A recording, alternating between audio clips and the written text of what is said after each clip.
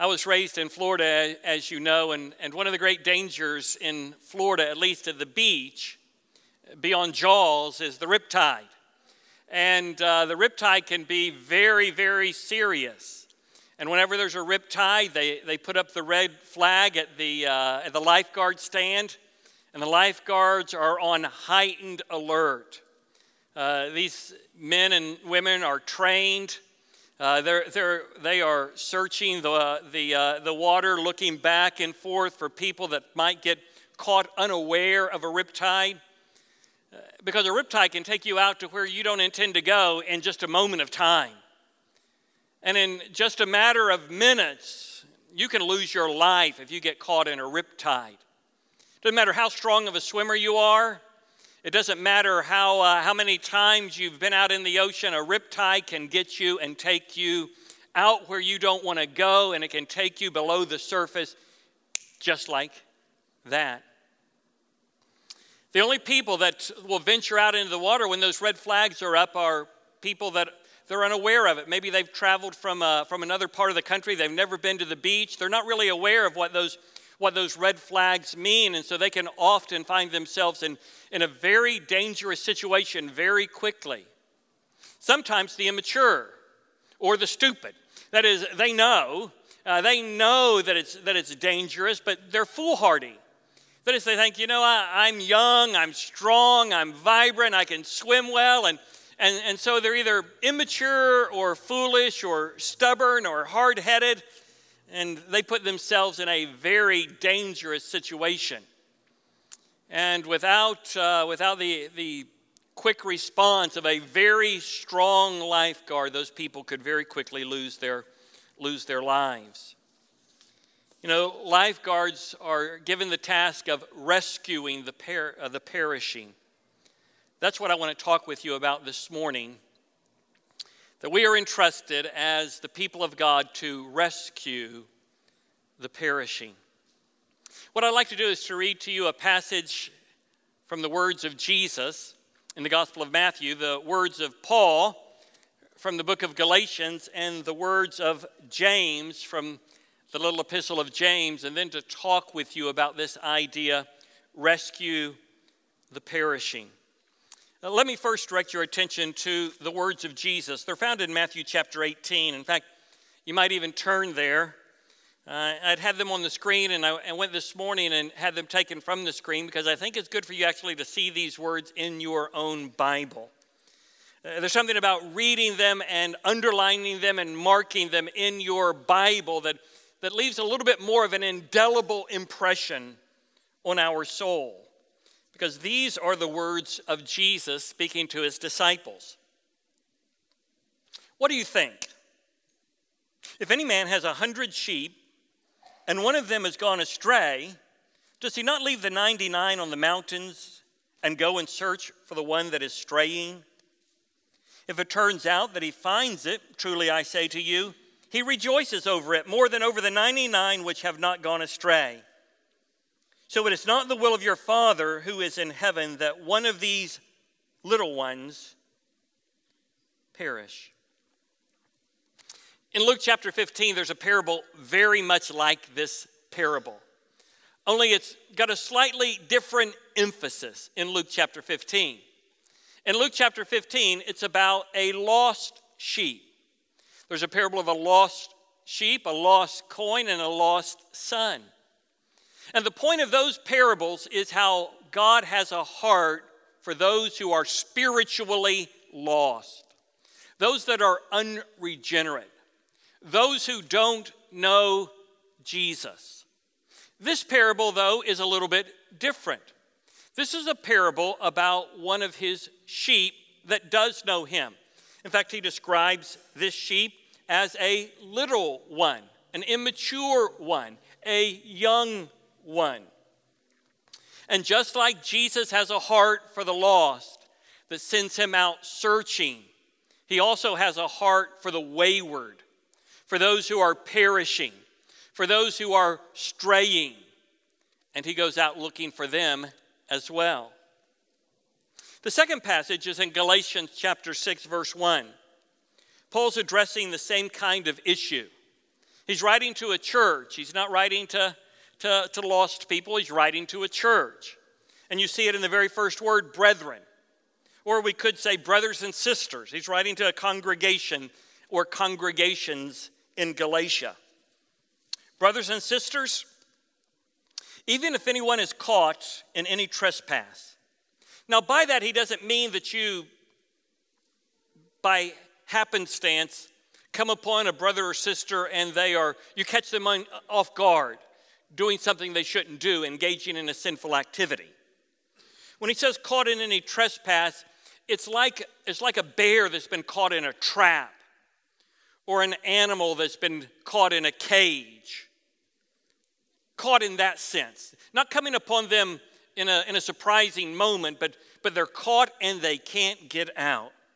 Even if anyone is caught in any trespass, you who are spiritual, that is, those who are mature and seasoned in their faith, restore such a one in a spirit of gentleness. Notice the goal is restoration. It's not humiliation. It's not anything other than restoration. And you restore them in a spirit of gentleness. You do it kindly, caringly, lovingly. Each one looking to yourself, that is, you better be careful, because sometimes in the very midst of trying to help someone in a riptide, you yourself can lose your life. He says, looking to yourself so that you too will not be tempted. You'll not be overwhelmed. You'll not be caught in that same sin. And then there's the half-brother of Jesus in James chapter 5, verses 19 and 20. He ends this brief epistle in kind of a striking sort of way, kind of a stunning sort of conclusion, not in the way that we typically see epistles end. And so he says, my brethren, or you could say brothers and sisters, if any among you strays from the truth, wanders off the path, gets lost from the truth, and one turns him back, that is the spiritual one in Galatians 6:1. The shepherd that goes out looking for that wayward sheep in Matthew 18. Let him know that he who turns a sinner from the error of his way will save his soul from death and will cover a multitude of sins. We could preach an entire sermon on each one of those verses. And there's so much we could draw out from each one. But what I want to do is I want to look at them collectively. I want to think about them in their entirety in just a moment without doing a fine, detailed analysis of each one. And I want to bring up three thoughts this morning for your consideration. The first one is this: truths for the church from Jesus, Paul, and James. Three truths that I want to make you aware of from these three passages of Scripture. I think they resonate in the ethos of what we've read. The first one is this: God's love is an active love, and he goes searching for those who have wandered. God's love is an active love. He goes searching for those who have wandered. He doesn't just sit with the 99 and say, I hope that one comes back. I hope the wayward one doesn't get eaten by wolves. I hope he's not seriously injured and stumbles over the edge of a cliff. No, God's love is an active love. Just like in Luke 15, God goes seeking the lost, God also goes seeking after the wayward. And if that's the way God's love is, that's the way our love should be. The more like God we are, the more concerned we are about people. The more concerned we are about those who don't know Jesus, and the more concerned we are about those parts of our spiritual family that have fallen away from Jesus. That you can't read these three passages and not feel the pathos of God's love for the wayward. He doesn't wash his hands of them. He doesn't show disdain for them. He doesn't even show disgust for them. He demonstrates a love for them. God's love is an active love, and it goes searching for those who have wandered. The second thing I want you to notice is that God rejoices over those who have been restored. God rejoices over those who have been restored. Rather than putting them on the naughty list and they've got to prove themselves for a period of time, there's a rejoicing over the fact that God has done a great work in the life of that wayward brother or sister. And as we maybe were involved in the reclaiming and the restoration of that person, we rejoice with God. God gets much glory for himself when wayward brothers and sisters are restored. And rather than looking at them with disgust or disdain or a questioning of motives, we ought to join in the party. We ought to join in the heart and mind of God, that God has done a great work in the restoration of this brother or sister. God rejoices over those who have been restored, and so should we. The third thought is this: God expects those of us who are spiritually mature to be involved in the reclaiming of those who have wandered. God expects those of us who are spiritually mature to be involved in the reclaiming of those who have wandered. They've wandered from the truth. So what do? Well, we don't just sit back and do nothing. Whether we're mature or immature in our faith, young or old in our faith, whether we may know a person or not know them intimately and closely, there's something that all of us can do. All of us can pray. All of us can pray for a brother or sister who's stumbled and fallen into sin, who's been caught by a sin. Because we recognize, except by the grace of God, we could be there. That could be us. There's nothing inherently so right about us that, given the right circumstances and the right situation and the longevity of time, that we ourselves might not find ourselves wandering from the truth. All of us can pray. Some of us need to be on the search and rescue team.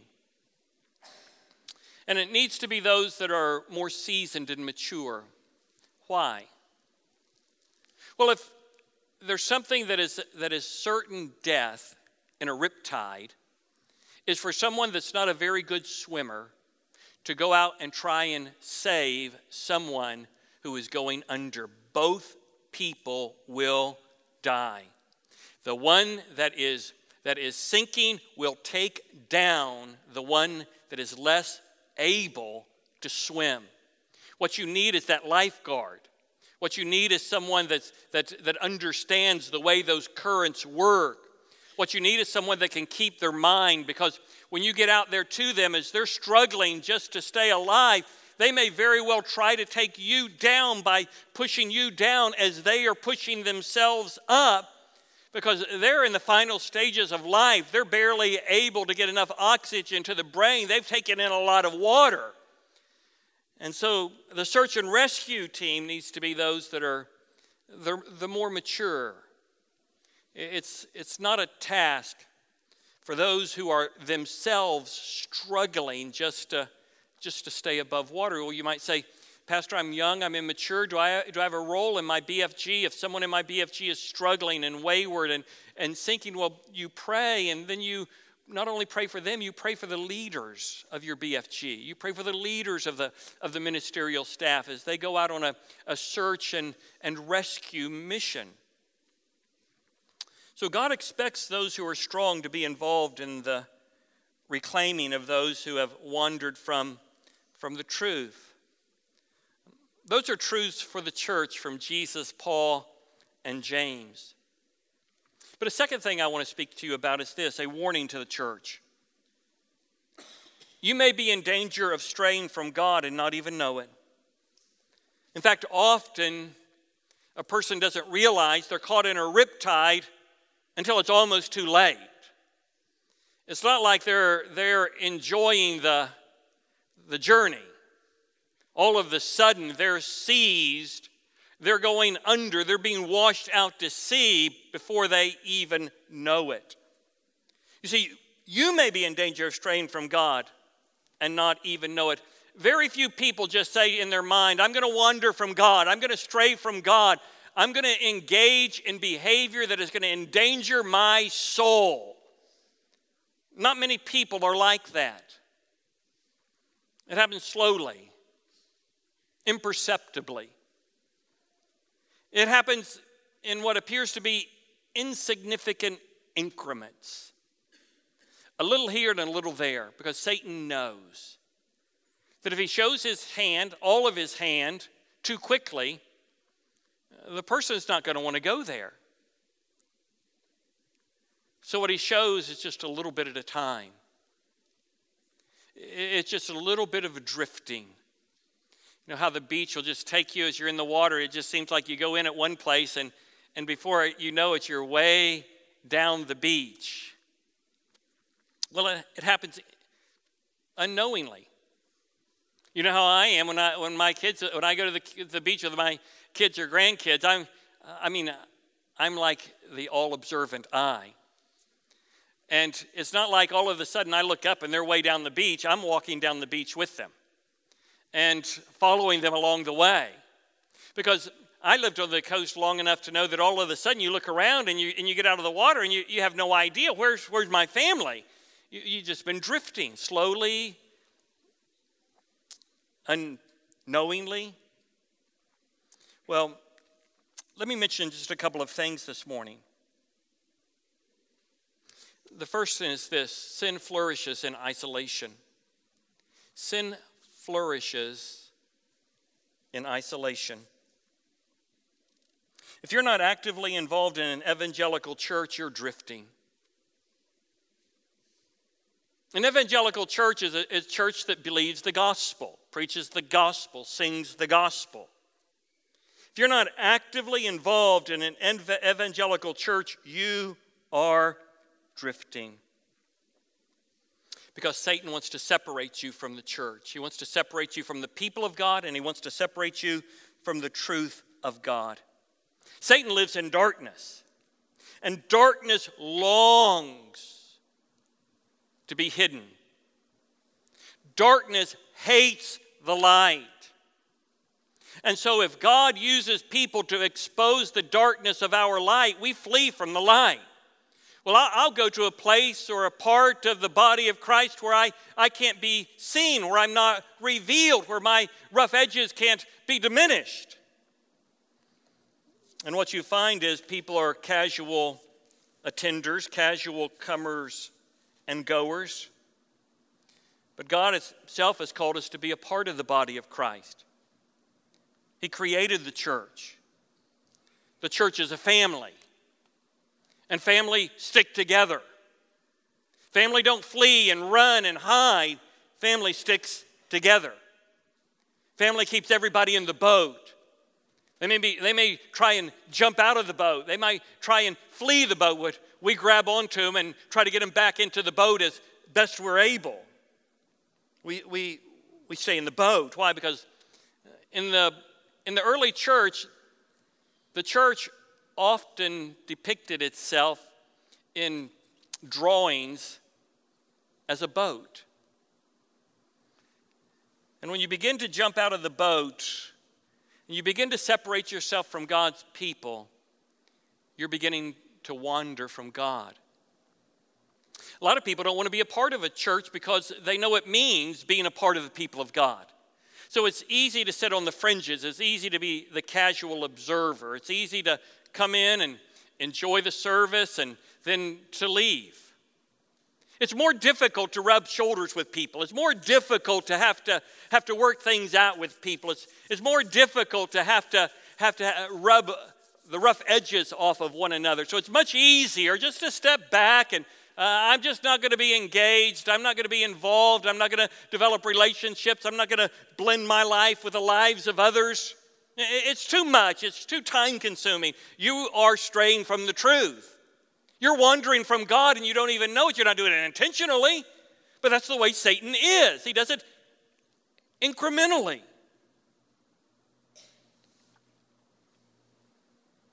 The second thing I would say about a warning to the church is sin is stronger than you are.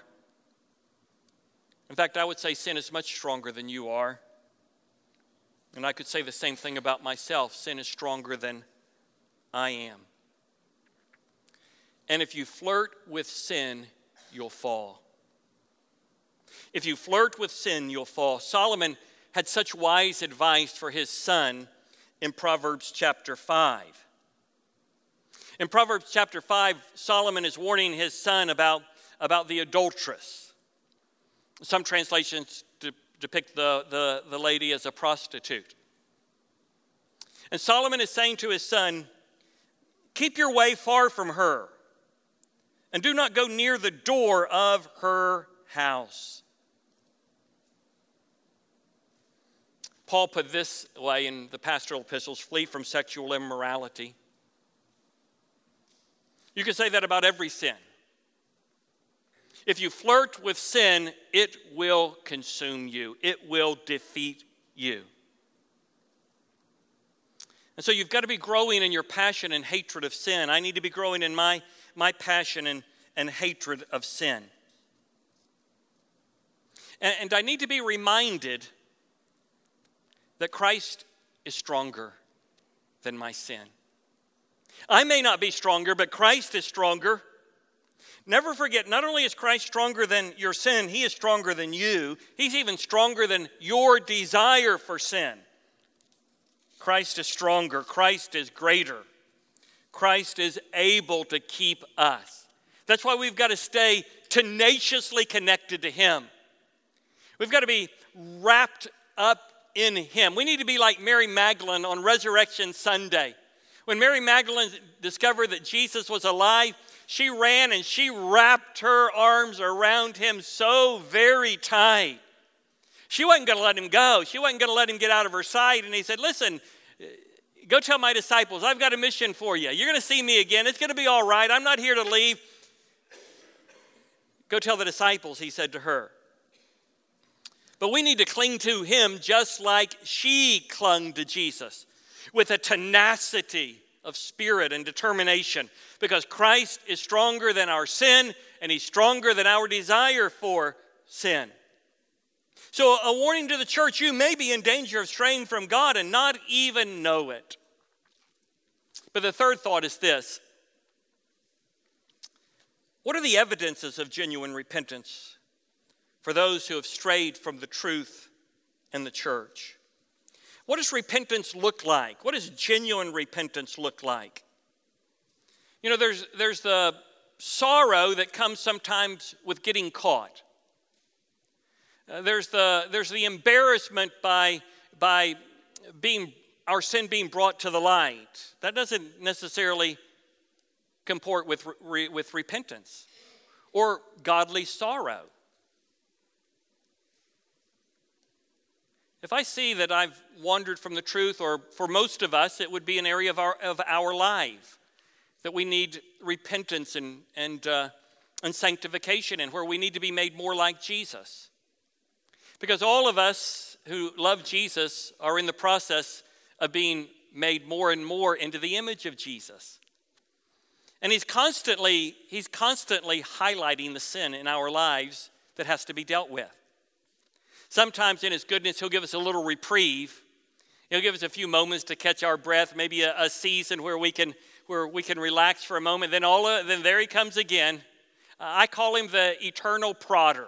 That is, he keeps poking areas of my life, and he'll get one area by his grace of my life where it ought to be with a great degree of obedience, and I can think, man, oh man, now I'm where I need to be. And then lo and behold, before I know it, there he is poking another area in my life. And I can run, I can try and hide, I can wander off, I can push the body of Christ to arm's distance. I don't like what I'm seeing about myself. I'm getting tired of him highlighting my sin to me, and so I'll just push everybody away. But he's not easily put off, is he? It's good to know what genuine repentance, authentic repentance, looks like. First, genuine repentance starts with a recognition of sin. It's recognizing that my behavior in this particular area is sinful behavior. That means it is hated by God. That it's not just, well, I've just got a short fuse. That's just the way I am. God just made me that way, and praise God, I just got a short fuse. No, that's not acceptable, is it? Well, I just say things that I know they cut across the grain. They kind of hurt people's feelings. But listen, I just speak my mind. That's not acceptable, is it? Genuine repentance recognizes that whatever behavior it is that he's pinpointing is sinful behavior. The second thought goes along with it. Genuine repentance manifests itself in a godly sorrow for sin. A godly sorrow. That is, it hurts that I've hurt God and I've hurt God's people. It's not that worldly sorrow I mentioned a moment ago where someone might hear me speaking harshly to my wife. And all of a sudden I recognize, oh man, I've been caught. I really feel bad I feel bad maybe that someone saw me. I feel bad that somebody overheard me. I'm a little bit embarrassed about it. It's something else to recognize I've hurt my wife. I've sinned against her. I've sinned against God. And that sin to grieve me because I've hurt the person I love most in this world, and more importantly, I've hurt my Father who's redeemed me by the blood of his Son. Genuine repentance, authentic repentance, manifests itself in a godly sorrow for sin. Third, genuine repentance leads to a confession of sin. Genuine repentance leads to a confession of sin. The word confession means to say the same thing. It's to agree with God about what God says about my sin. And the confession of my sin should be as wide as the sin itself. That is, if I sinned against my wife, that's who I need to confess it to. I need to say to her, honey, I've sinned against you and I've sinned against God. Would you please forgive me so that our relationship, fellowship, communion can be right? I've confessed my sin to God. Our confession is typically as broad as our sin. But it leads to confession to God. And 1 John 1:9 says, if we confess our sin, he is faithful and righteous to forgive us our sins and to cleanse us from all unrighteousness. We're not being resaved. There's a restoration of fellowship. Sin causes a disconnect in our relationship with God, just like it does in a relationship with another person. If Jalen and I were in constant friction and we were constantly saying things that were harmful and hurtful to one another, well, there's going to be a disconnect in our relationship, a disconnect in our fellowship, a diminishing of our love and affection for one another. Well, the same is true with God. It's not that we need to be resaved. We're justified by faith apart from the works of the law, but there needs to be a restoration of communion with God. So genuine repentance leads to a confession of sin. If I speak harshly to my children, I need to ask my children to forgive me. In fact, growing up, we told our children, I didn't always practice it this way, but we said, you can speak to us what you feel and what you think. You can tell us about how you think we're doing things, but you need to do it with respect, and you need to do it showing the right kind of deference to us as your parents. And they took advantage of it. They used it to their advantage just as they ought to, because sometimes I would be very stern, and I might rebuke them for what would be nothing more than just a childish irresponsibility, and I would rebuke them as if it were a willful act of defiance. And it showed how immature I was. They would show how mature they would be when they would say, Daddy, that was too hard. Daddy, you spoke to me too sternly. Or it was just an accident. I didn't mean to do it. And there needs to be a genuine confession. And so I would say in my better moments, not in that moment often. I usually wasn't my better moment. Usually I would think, who do you think you are? You're 9 years old and I'm quite a bit older than that. And eventually in my better moments, I would come to understand, they're absolutely right. It was a glass of spilled milk. It was a bicycle that was left in the driveway. It was not an act of willful disobedience. And in my better moments, I go back and I say, hey, Lydia, John, Paul, I'm very sorry. I shouldn't have spoken that way to you. Would you please forgive me? And you find your children are always so much more generous than we are. Inevitably, they put their arms around me, kiss me on the cheek, and they say something like, that's okay, Daddy. And our confession is to bring about restoration.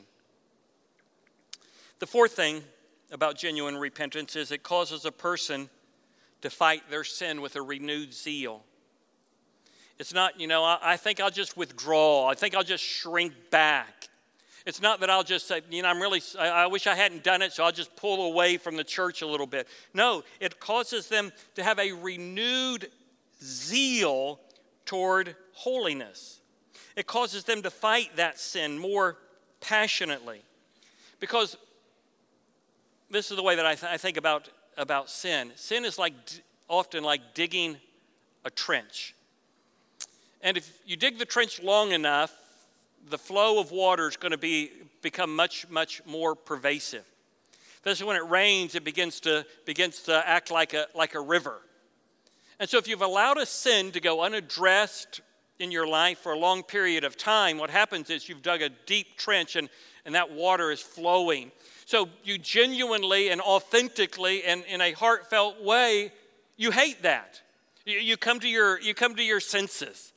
And you ask the Lord to forgive you. You ask those maybe you've offended to forgive you. And you make every determination. I'm gonna press into the body of Christ and I'm gonna fight my sin. But what you have to understand is the confession of a sin that's been a prolonged sin, it isn't eliminated just like that. It's not like you can just say, I'm not going to speak harshly to my wife anymore. I'm not going to criticize my kids unnecessarily anymore. I'm not going to do this particular activity anymore because we've dug that ditch for a very long time and the flow through it is very, very strong.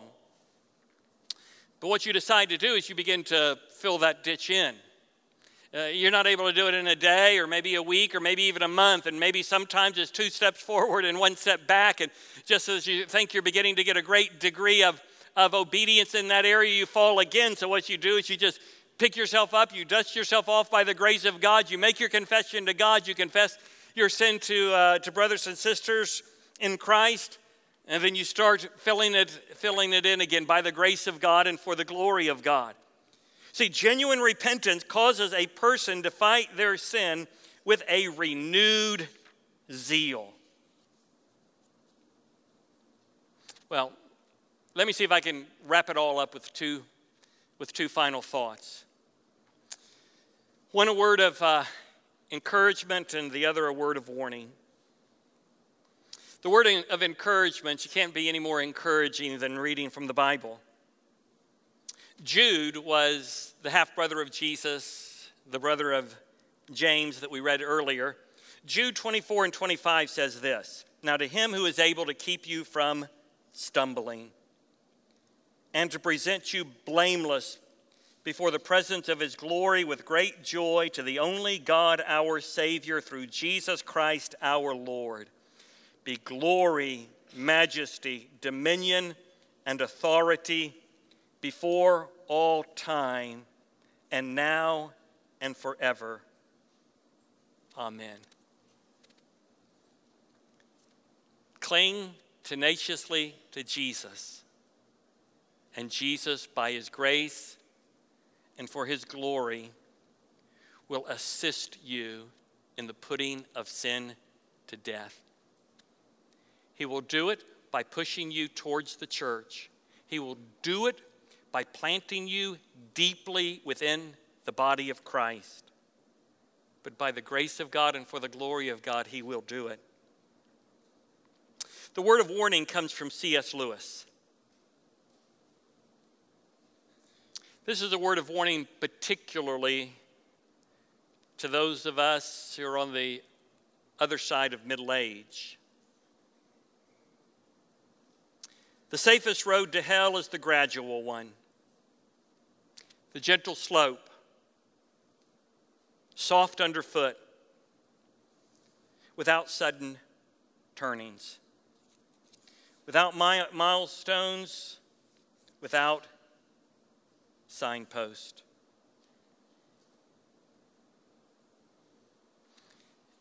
If Satan wanted me to commit adultery on my wife, he wouldn't knock on my door tomorrow and say, you're going to have sex with a woman you're not married to.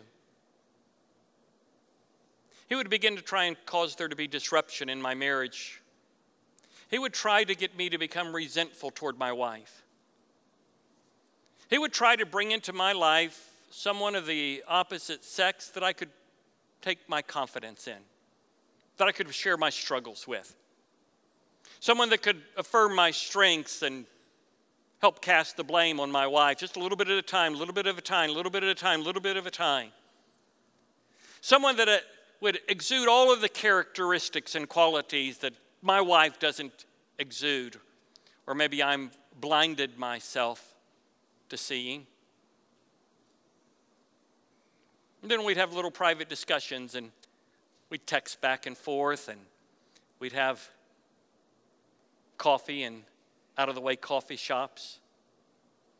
I mean, no harm done, obviously, just text messages, just coffee, just conversations that are always saturated with, pray for me.